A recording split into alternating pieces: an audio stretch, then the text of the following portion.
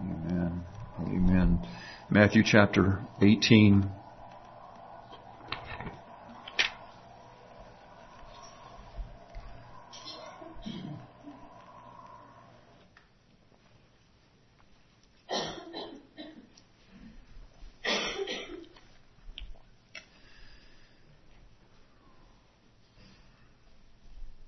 Don't forget, as we read, of course, this is the Word of God. All of it is the Word of God. And sometimes we read the words of Jesus Himself, which is what we're primarily looking at in Matthew 18. And don't forget that the words of Jesus are the words of the Father, right? Because He only spoke that which the Father gave. Dovetailing with the first hour. So we're not hearing simply a man. We are actually hearing God, and who was no less than a man as He spoke these words. So we can't, we don't want to write the narrative ourselves. We don't want to read God's Word and make it say what we want to say.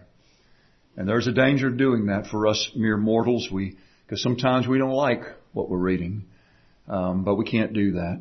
And so I trust that we will have submissive hearts to hear what the Spirit has to say to us today. Yeah, you did hear me right. The Spirit, the Father, Son, and Spirit meeting here, right here in this Word.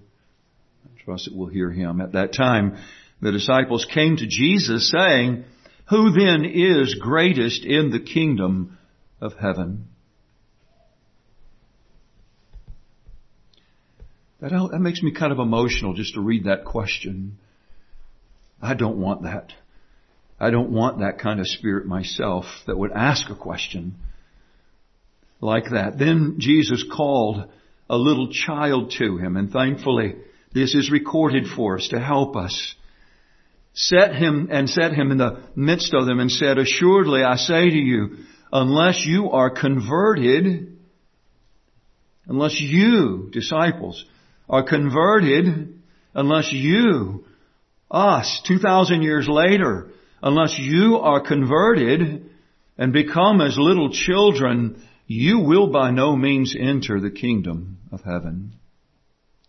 Therefore, whoever humbles himself as this little child is the greatest in the kingdom of heaven. Whoever receives one little child like this in my name receives me.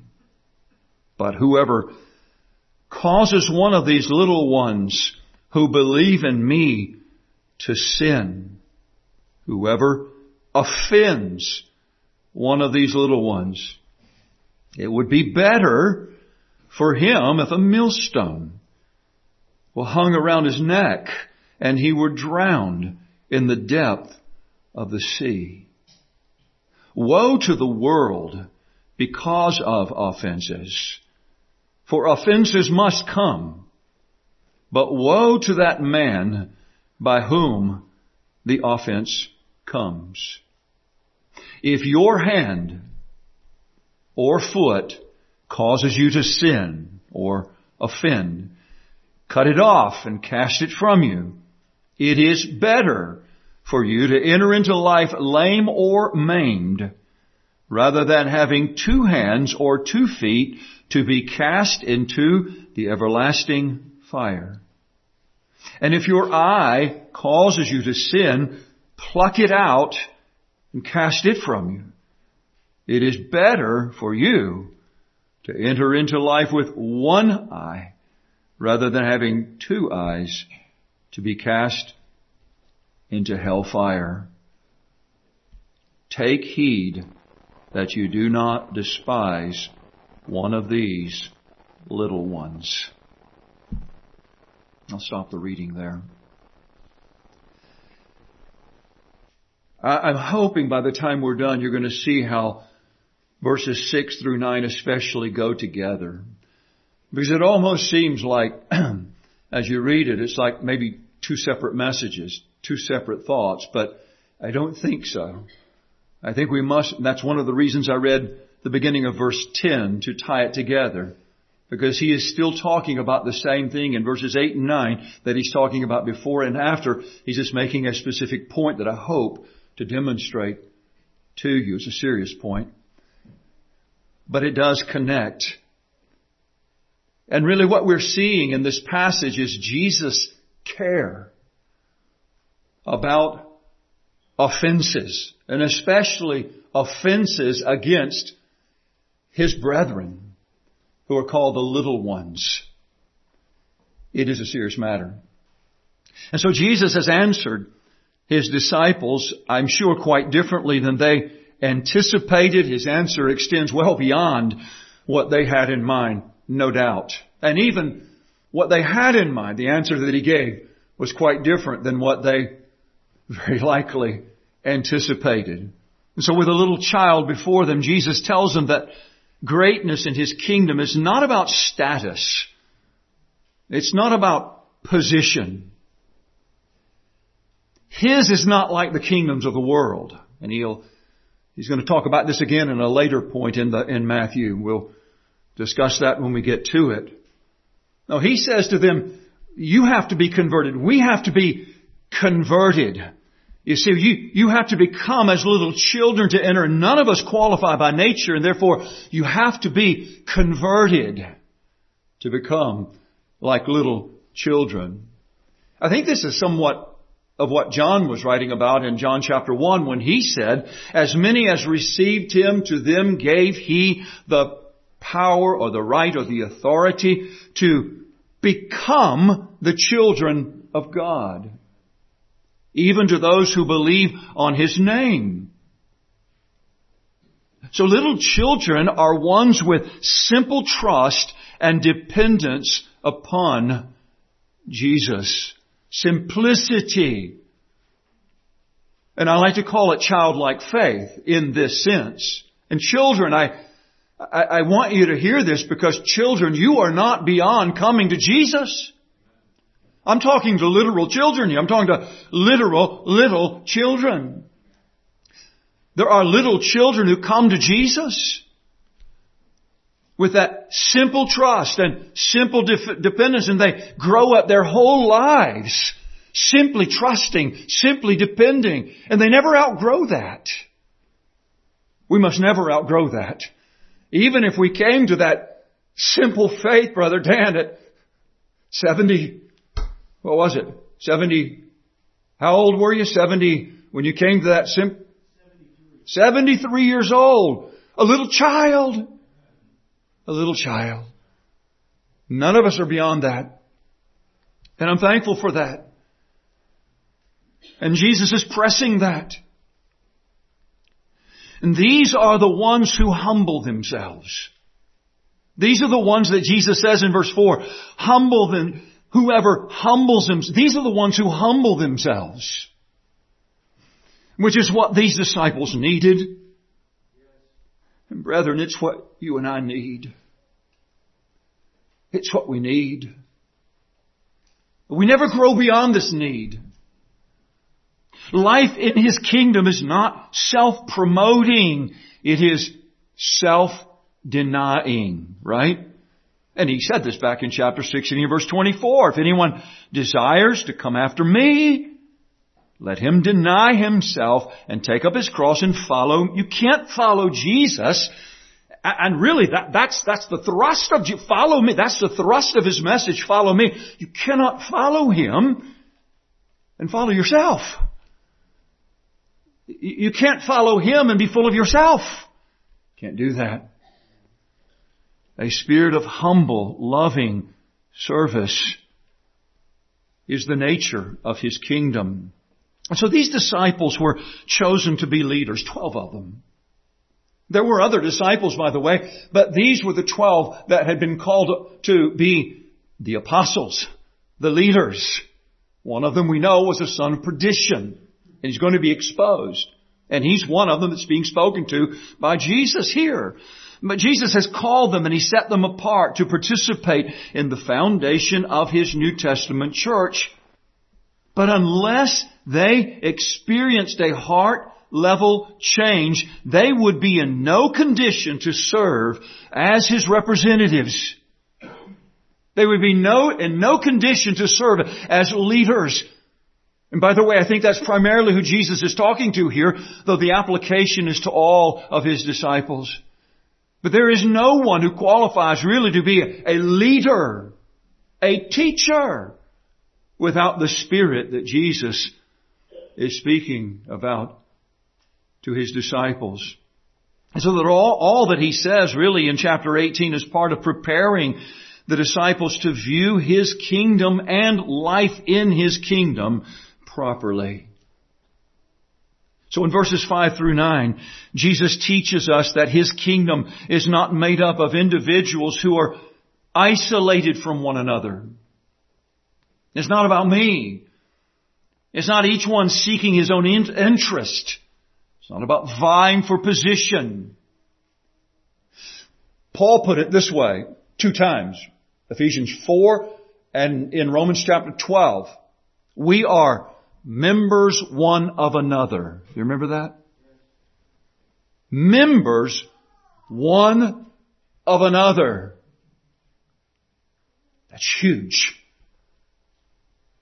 That's huge. And of course, union with Christ is the foundation of that, right? Members. And Jesus wants us to see ourselves this way. And He wants to see us in relationship to one another in this way. He wants the disciples to see this. They weren't seeing this yet. Their concern, who's the greatest, was ignoring this fundamental principle of His life that He wanted them to have and to share. As born again little children, we are to see one another in our relationship to our Father through Jesus. And that, in verse 5, I think is a primary point. Whoever receives one little child, He's not talking about just physically, numerical, the little child, but one of the believing ones. Whoever receives one little child like this in my name receives me. And in Luke 9:48, I alluded to this last week. This is Luke's account of this event. Whoever receives this little child in my name, Jesus said, receives me, and whoever receives me receives Him who sent me.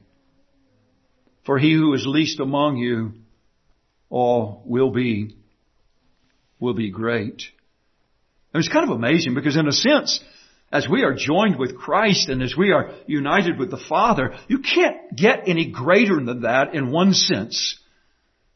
But in another sense, that is the very thing that brings us to the place of that Spirit that we are supposed to have in His kingdom. The Spirit that is spoken of here as a spirit of humility, a childlike trust, simplicity of faith, and dependence upon Him. John put it this way, 1 John chapter 5 and verse 1, he says, whoever believes that Jesus is the Christ is born of God, and everyone who loves Him. See, that's what we like to think about. He and me. It's me and you, God. This is what John says. And everyone who loves Him who begot also loves Him who is begotten of Him. Do you hear that? That's the relationship. We love one another because of our relationship in Jesus with other little children. And so how we treat one another, how we treat His little ones matters to Him. It's a serious matter. And this is really the emphasis of verses 5 through 9. Aimed especially, as I said, at Christian leaders, but applicable to us all. Now, most of what Jesus says in these verses are words of warning, and we're going to read them that way. We're going to hear them that way. His Father has said, hear Him. He just said that. Hear Him. We want to do that. And He uses strong language. And I think this is just really a reflection of the jealousy of Christ and the jealousy of God for His children. He loves us with a holy jealousy. He loves the children of His kingdom, and He wants nothing to come in the way of their fellowship with Him, with His Father, and with one another. And that really is what is unpacked in this whole chapter, Matthew 18. So may the Lord give us understanding and affect our lives for good as we hear His words this morning. The first thing I want us to see is the possibility of being an offense to a believer. It's a real possibility for us to be an offense to a believer.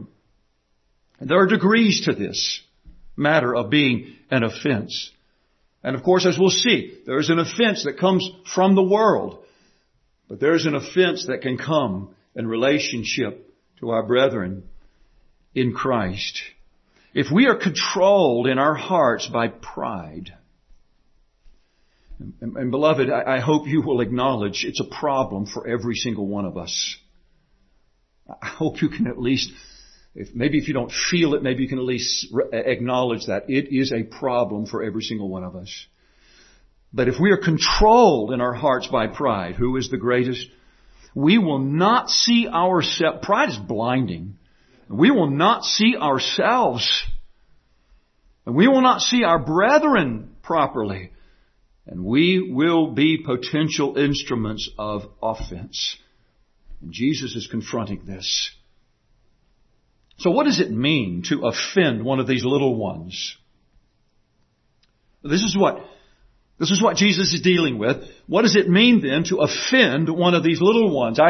The word spiritual child abuse came to mind.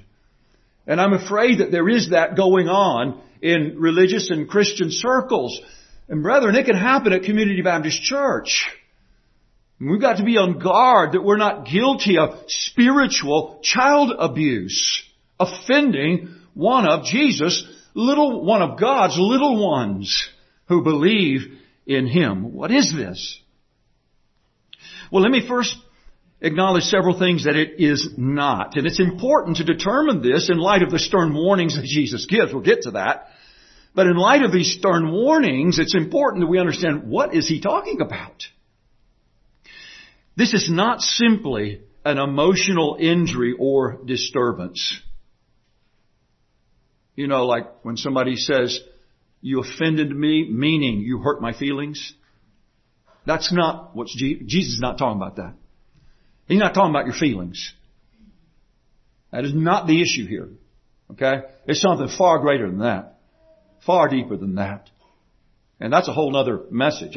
I'm not saying that's not a matter that should be perhaps discussed in light of other Scripture. That's not what He's talking about here. He's not talking about offenses that result from preaching the gospel. Remember 1 Corinthians 1:23, but we preach Christ crucified, to the Jews a stumbling block, an offense, and to the Greeks foolishness. He's not talking about that. He's not warning us against offending people in the preaching of the gospel, if it's the preaching of the gospel that offends, or confronting someone with sin. He's not talking about that. Somebody might be offended. They might trip up over you confronting them with their sin. And when we get to chapter 18 and verse 15 of this chapter, we're going to see that that's a necessary thing to confront sins. And yet even in these, which would be, we might say, legitimate offenses, offending is not our goal. See chapter 17 and verse 27? You remember I preached on this already? Nevertheless, lest we offend them, Jesus says. So here on one hand, He says, lest we offend them. Okay? And now He's dealing with these offenses. But He knows He's going to, if Jesus offended people. But it wasn't His goal to do so. In fact, to avoid an offense in that case, He went to great measures, a miraculous providing of the coins for the paying of the temple tax. I'm not going to go back and talk about that, but you understand the point. We don't want our manner, our way, our approach to be a stumbling block, an offense, even in areas where an offense is perhaps necessary.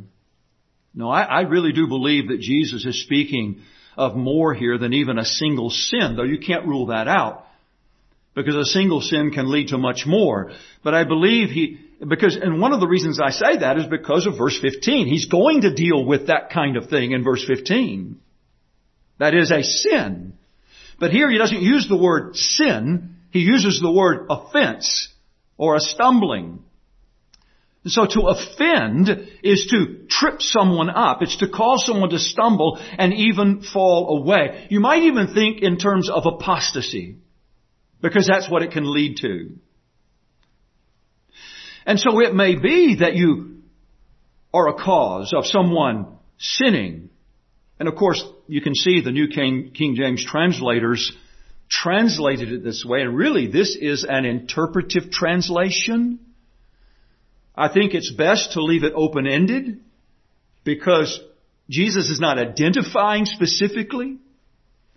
He says, and so when he says, and whoever causes one of these little ones who believe in me to sin, the New King James, and in verses 8 and 9, causes you to sin, that's the translator saying, we believe this is what he's talking about. And certainly there is sin involved.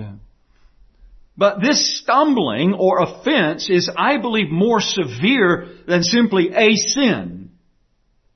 It may be temptation into some sin. I grant that. I believe that to be true. But this offense is aimed at destroying the believer's simple trust and dependence on Jesus. That's what he's talking about. His little children. And so it's that which actually is going to stumble somebody and trip somebody up into a level of offense that moves them away from Jesus Christ. And brethren, it's possible. It is possible to be an instrument to damage or destroy another's relationship to God. Do you remember Jeroboam?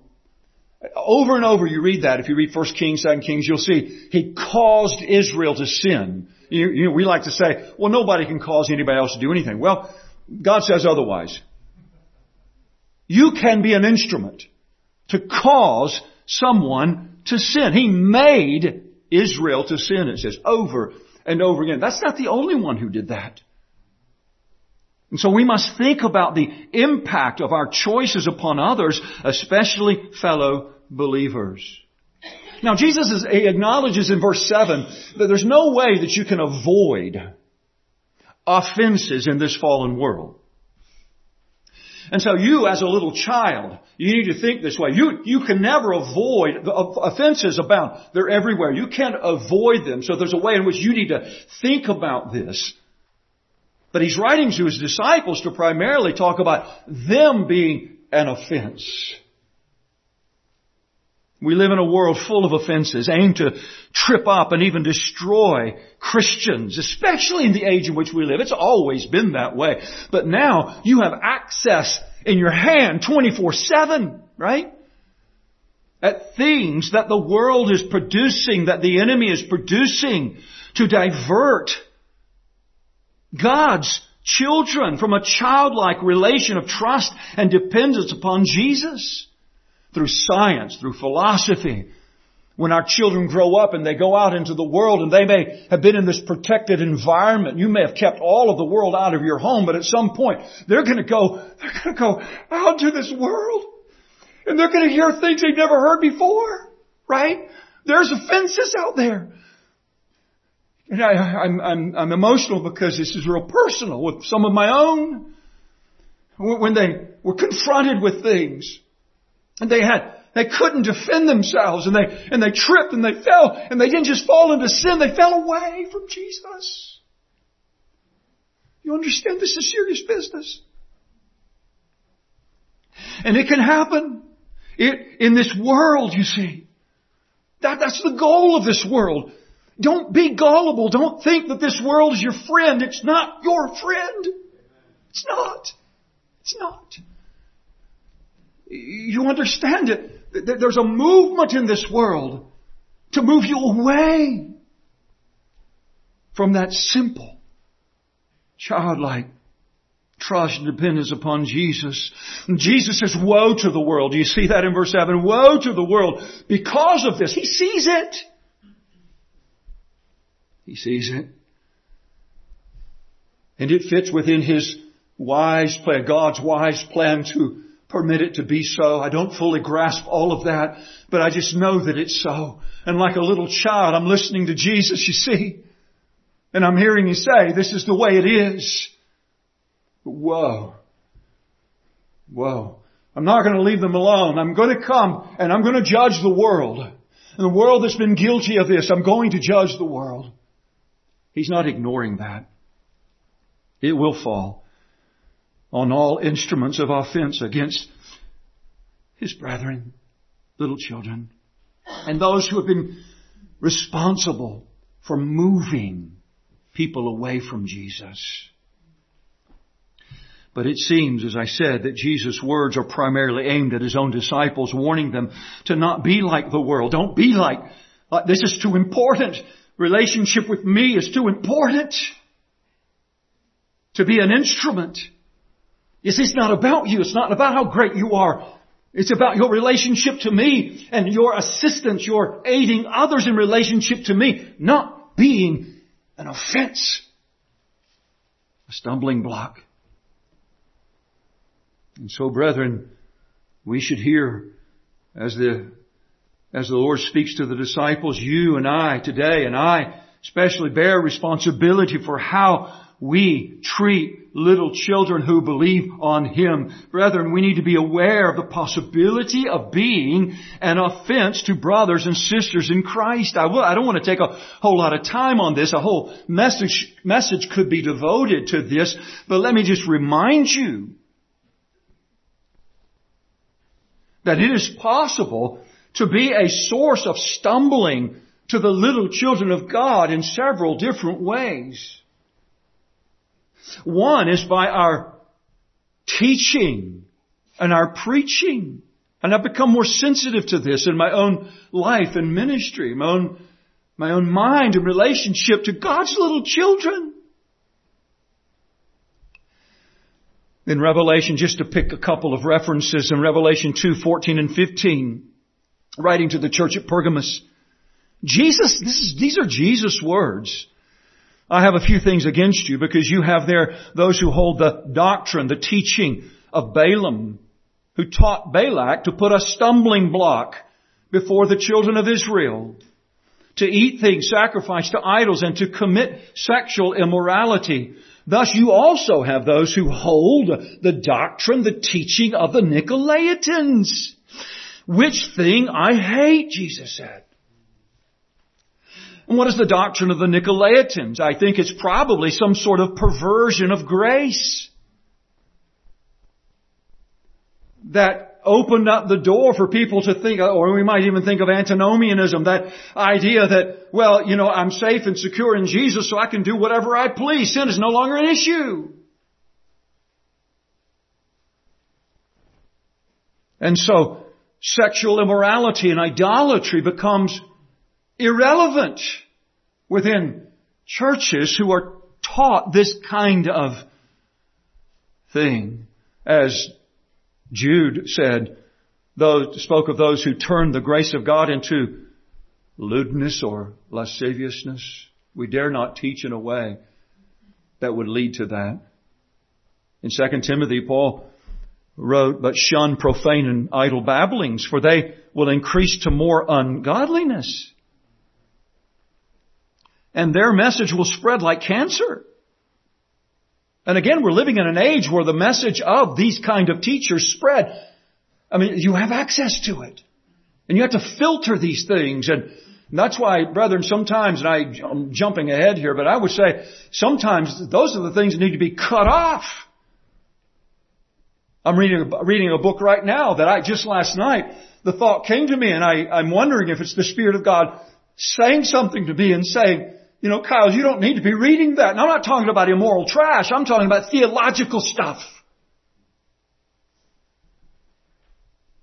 That's just exercising my spirit in a direction that is not moving me to Christ.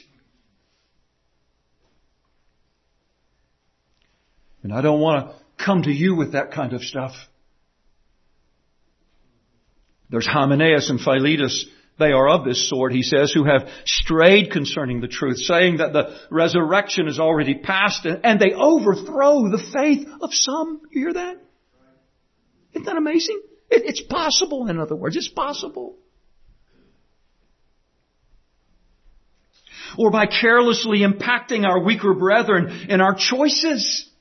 And you know Romans 14 is a prime passage on this idea of not destroying our brethren by our choices, the weaker brethren. But I want to read to you 1 Corinthians chapter 8. I'm going to flip over there right quick. And again, I'm not belaboring this point. I think you know what I'm talking about here. 1 Corinthians 8. But see the seriousness of it. In verse 9, but beware lest somehow this liberty of yours. Yes, you can, Paul is, he's dealing with a specific issue. Yes, you have the freedom to eat. That meat being offered to idols didn't do anything to that meat. So yeah, you have the liberty. But there's some among you that are affected negatively by that. So beware lest somehow this liberty of yours become a stumbling block, an offense to those who are weak. For if anyone sees you who have knowledge eating in an idol's temple. Remember, knowledge puffs up. He began the chapter there. Knowledge puffs up. Love edifies. Right? So, if any of you see, will not the conscience of him who is weak be emboldened to eat those things offered to idols? He shouldn't have, because his conscience was saying, no. And because of your knowledge shall the weak brother, what's the next word? Do y'all see that? That's strong language. Because of your knowledge shall the weak brother perish for whom Christ died. Now we know, comparing Scripture with Scripture, that no one can perish for whom Christ died, right? We know that. We care. The analogy of the faith is necessary here. But he's talking about a very destructive impact upon a brother or sister, one for whom Christ died. He's talking about something that's very dangerous, destructive. But when you thus sin against the brethren, listen to this, you are members one of another. When you thus sin against the brethren and wound their weak conscience, you sin against Christ. If you receive one of these little ones in my name, you receive me. You are members one of another. How we treat one another is a reflection of our treatment of Christ. Therefore, Paul's conclusion is severe. He says, if food makes my brother stumble, I will never again eat meat, lest I make my brother stumble. And we can read that and we can sort of come forth with all kinds of caveats that make that statement meaningless. But what I would say to you and me today, in the light of the words of our Savior, the words of God, this is something that we must not take lightly. It is possible that we can influence, not only in the ways that we just mentioned, we can influence also by an example, a sinful example, others, which I see to be the connection with verses 8 and 9. Because here he says, if thy hand, you as an individual, your hand or foot causes you to sin, cut it off, etc. And your eye, cut it off. So if it causes you to stumble into, I don't think we can say just a sin, but I think that the idea is more of a pattern, a direction of if you are offended, if you stumble in that way, it does not just affect you. How many preachers and church leaders have fallen and thereby influenced vulnerable little ones? There are cases, and I know of specific cases where it has come to light that a pastor has been engaged secretly in all kinds of immoral activity in his life. No one knew about it. And then it came to light, and guess what? a number of people in the congregation were also guilty of the same thing. It has this kind of effect. And not only that, when a trusted man of God falls, and I'm not saying they're all not men of God, we can fall, and still be men of God, but when a trusted man of God falls, doesn't it have a ripple effect upon the community of saints? Negatively. Even in some cases, leading others down the same path. And so while every little one, and please hear me, because if you are a child of God, you're a little one, you are responsible for your own choices. You can't blame anyone else. While that is true, we must guard our hearts and check our lives to avoid anything that might serve to trip up, discourage, or spiritually destroy another one. Now, this matter is so serious that Jesus issues some of His most stern warnings in His ministry right here in this passage. That's how serious this is in verses 6, 8, and 9. Before I go any further, let me assure you that I agree with what you heard in the last hour, that our security is in our union with Christ. Because in our union with Christ, we're in union with the Father, and the Spirit keeps us, and therefore you cannot fall away completely forever. You cannot. In fact, that's part of the doctrine of the chastening of our Father in Scripture, right? And keeping us and restoring us. If we do go off the path, you see, He loves us that much. He won't let us go. We can't be lost. So don't think that's what's being said here. That once you're in, you can be out. Right? That can't happen. And yet, in fact, verses 10 through 14 is all about that. And the verse that Michael quoted in the last hour is there, verse 11. You know, that the Son of Man has come to save that which was lost, like a good shepherd, chief shepherd. But that's for next week, Lord willing. But this week, while all of that is true, He nevertheless holds us accountable. Okay? He holds you accountable. This is the message of all of Scripture, New Testament as well as the Old. He holds us accountable. And so you see in verses 6, 8, and 9 this comparative language of relativity, comparative language. He says, it would be better in verse 6. And it is better, verse 8. It is better in verse 9. It would be better for him. For who? For the one who offends. The one who, as the New King James translates it, causes one of these little ones who believe in me to sin, to be the agent, to be the instrument of the fall or the falling away of the movement of one of his little ones from him. It would be better for him if a millstone were hung around his neck and he were drowned in the depth of the sea. Think about this as you relate to little ones who believe in Him. Think about this as you relate to one another, brethren, as you relate to those who are His children. And listen, don't do this. Don't do this. Don't excuse yourself saying, well, I don't believe they're one of His children. Don't do that. You understand what I'm saying? I can abuse them. I can do whatever I want with them because I don't even believe they're one of His children. Don't do that. You are not sitting on the throne.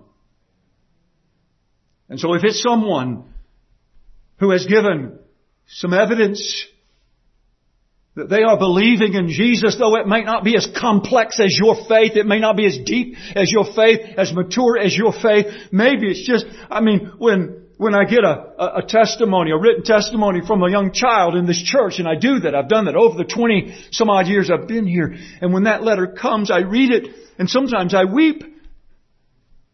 Because I'm not necessarily totally convinced that the child is born again, but I'm telling you this, I do not want to cause that child to stumble. I do not want to lead that child away from Jesus. I want to lead them to Him, you see. Do you understand what's going on here? You say, well, preacher, you can't give life. I'm well aware of that. But I can lead them to Jesus who does give life, right? Jesus here is not saying that this is what is supposed to be done. Do you hear that? That's why I emphasize it would be better.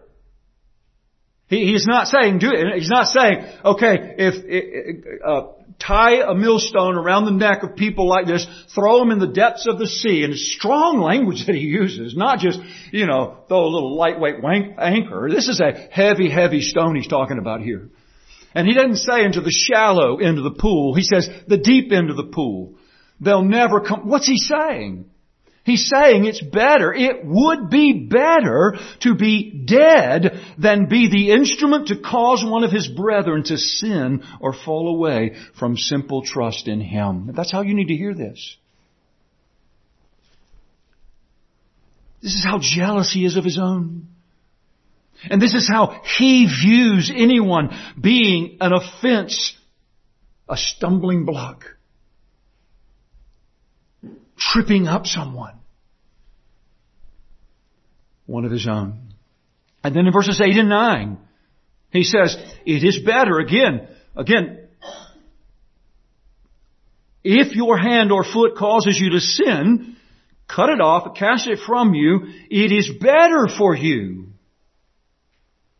to enter into life lame or maimed rather than having 2 hands or 2 feet to be cast into the everlasting fire.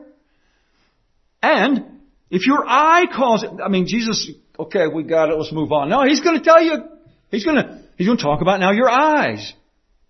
If your eye causes you to sin or offend, pluck it out and cast it from you. It's better for you to enter into life with one eye rather than having 2 eyes and be cast into hellfire. What must have been going through the disciples' minds as they're hearing these words? We want to know who's the greatest. And Jesus, you're putting the focus back on us.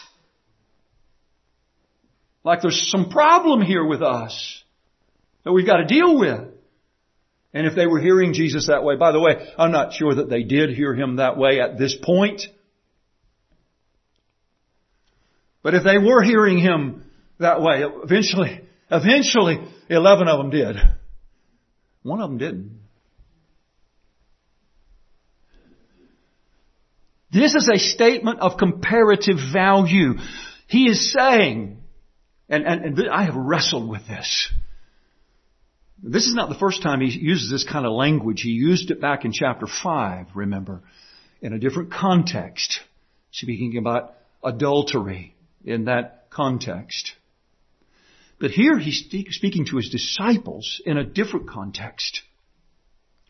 And this is a statement of comparative value. What you are holding on to, your hands, or walking in, your feet, or gazing upon, your eyes, that is more valuable than life. What is more valuable than life, than Jesus, than me, than the kingdom of heaven? What is more valuable?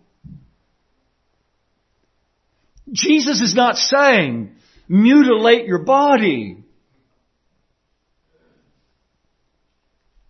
I got to thinking about that. First thing that came to my mind, well, probably not the first thing, but one of the things was, what good would that do?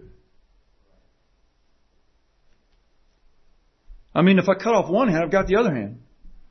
If I cut off one foot, I got the other foot. Pluck out one, I got the other eye. What good would that do? Am I going to mutilate my way into the kingdom of heaven? Is that what this is about? Somebody said if Jesus was talking about literal mutilation, we'd all be walking around with stubs.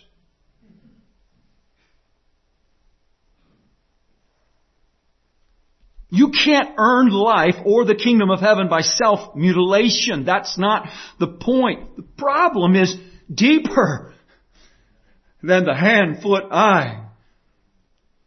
Those are representative. Your heart controls your hand, foot, and eye. The next funeral we have, that body laying in the casket's got hands, feet, and eyes. There ain't nothing going on. The problem is not the hand, foot, and eye. The problem is what's driving it. The problem is what's moving it.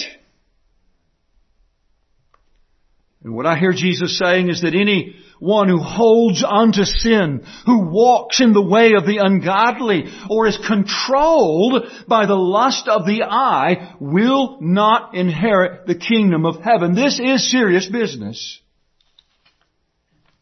And that's exactly what is stated by Paul in more than one place. I'll just read this one, 1 Corinthians 6, 9 through 11. Do you not know that the unrighteous will not inherit the kingdom of God? It's the kingdom of heaven. Do not be deceived.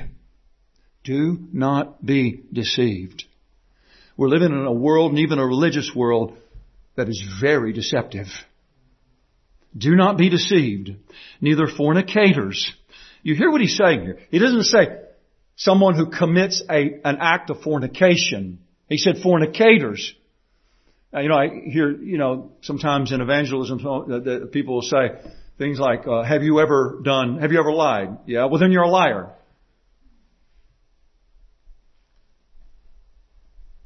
Really? I'm going to ask you, if you're a Christian, what's the latest sin that you committed? Does that characterize you? Is that what we should call you? So this is something deeper than an act. This is a heart issue that's being talked about here, you see. Fornicators. This is your life. This characterizes you. Your hand, your foot, your eye. You're full of it. It's inside of you, you see. Nor idolaters, nor adulterers, nor homosexuals, nor sodomites. Neither thieves, nor covetous, nor drunkards, nor revelers, nor extortioners will inherit the kingdom of God. Such were some of you. This is who you once were. Characterized your life. But that's not who you are anymore, is it? You're washed.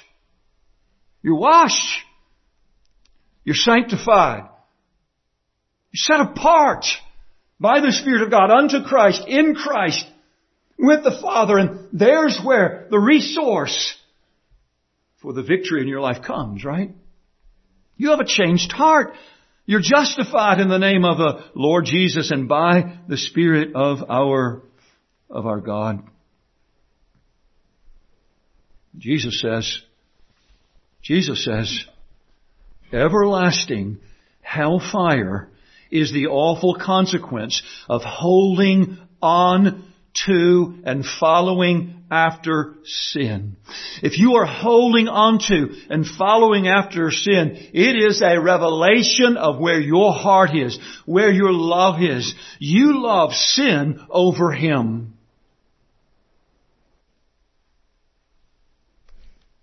And so Jesus is saying to His disciples, lose everything that causes you to stumble away from Jesus.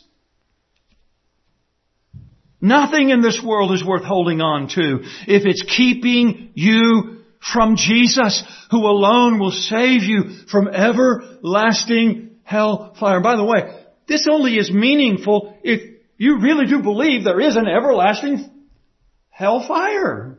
Right? If you don't believe that, then this is just a meaning. Jesus is just speaking words.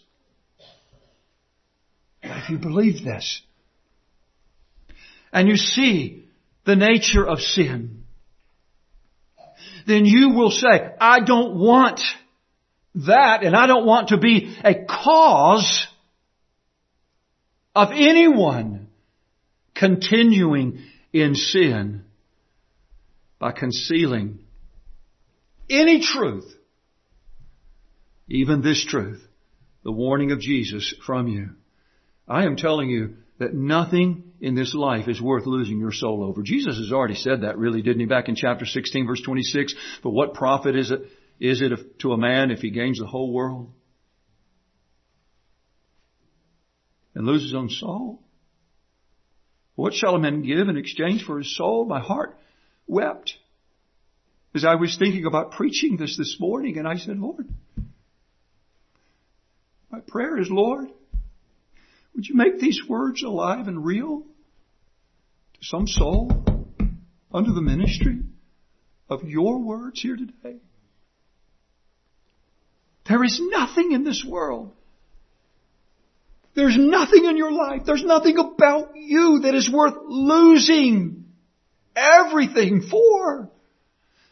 And the worst thing that you lose is a relationship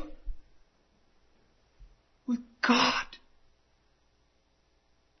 Father, Son, and Spirit being brought into that forever communion with Him. Sin separates. He gets very personal, doesn't he? He says, if thy hand, if your hand, singular, if your hand, he says, or foot, or eye, he says, cut it off and cast it from you. Pluck it out and cast it from you. Believers, he's speaking to you and me. Disciples. Or at least professed disciples. I know all 12 of them professed. One of them wasn't. But he's speaking to believers who understand that sin is the cause of the wrath of God. Am I out of line in saying that sin is the cause of the wrath of God? Let me read Scripture to you. Colossians 3, 5 through 7. Therefore put to death your members. Who's he talking to here? These are saints. These are those who are risen with Christ. These are those who have a relationship with God in Christ. You have life. You have His life. He says, therefore put to death. You're the only ones who can do this. Put to death your members, which are on the earth. Fornication, uncleanness, passion, evil desire, covetousness, which is idolatry. And your hand, foot, eyes are the means by which these things are carried out. He says, verse 6, because of these things, the wrath of God is coming upon the sons of disobedience, in which you yourselves once walked when you lived in them. But little children who believe in Jesus, that's not you.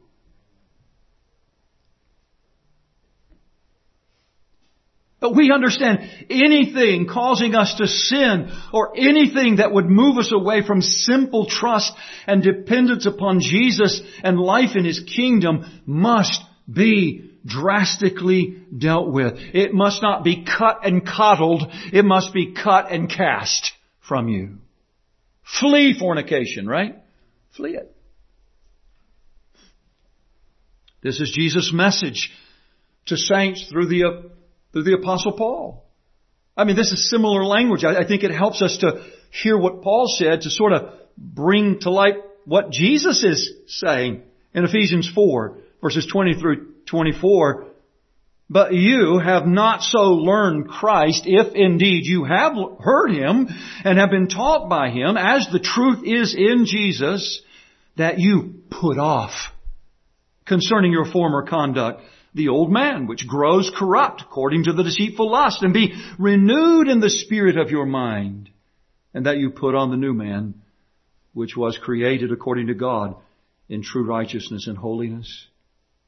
And then Romans 8:13, for if you live according to the flesh, you will die. But if by the Spirit you put to death. That's what Jesus is saying. Put to death. Put it to death. Cut it off. Put to death the deeds of the body. You will live. So believers, because sin does not have dominion over us any longer, we must yield our, what's that next word? We must yield our members. Isn't that interesting? He uses that word, members. He's talking about members of your body. Hand, foot, eye. You must, and you're going to, so what's going to yield? How are you going to yield these members? It's going to be because there's been a change within. Your heart has been changed, right? You've died with Christ. You've risen with Him. You're in union with Him. And it's following that Paul says this. Yield our members as instruments of righteousness to God, not as instruments of unrighteousness to sin. Too many professing Christians, sometimes led by errant teaching, do not see sin for what it is. It's just simply not an issue. It's not even talked about. It's a non-entity. It's meaningless. Jesus would have us think differently. His little children who believe on Him are not appointed to wrath. Aren't you thankful for that? We're not appointed to wrath. We're no longer children of wrath. Ephesians 2, that's what we once were, just like others, children of wrath. But no longer. But knowing what sin was doing to you, if you really believe it, and you really understand that it does not have dominion over you anymore in Christ, in any way, it will not be your paymaster in the end. The wages of sin is death, but not for you, Christian, not for you, believer, not for you, little child who believes on Jesus. But knowing these things, we must cut off every relationship with it. Let not sin therefore reign. Right? In your mortal body. Hand, foot, eye. Your mortal body. Now in this context, and I'm about done. In this context, Jesus' imperative to cut and cast, pluck and cast, is to His disciples whose lives will have an impact and an influence upon others. That's the connection here.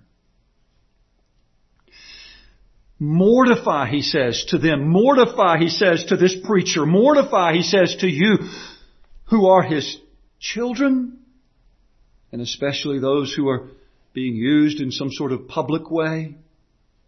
Mortify every impulse of your flesh that would turn you away from Jesus to sin. And in doing so, have a negative, destructive effect upon others. Don't forget that your life is like a signpost that others see. Let your life point them to Jesus. Now, Jesus is not using scare tactics here. What He is doing is He's facing us with reality. And frankly, the reality is scary if you remain in your sin. Mr. Spurgeon said this, "Let the reader note that the terrible terms here employed are not the creation of the dark dreams of medieval times, but are the words of the loving Jesus." And so I say to me and I say to you, listen to Him. Or to use the words of Scripture, hear Him. Hear Him. And respond as a little child. As a little child. One that is converted, that whose heart is changed, and I'm listening to you. And all of those questions that are coming to your mind, all of those, yeah, but, and what about, please don't let that offend you. Trip you up.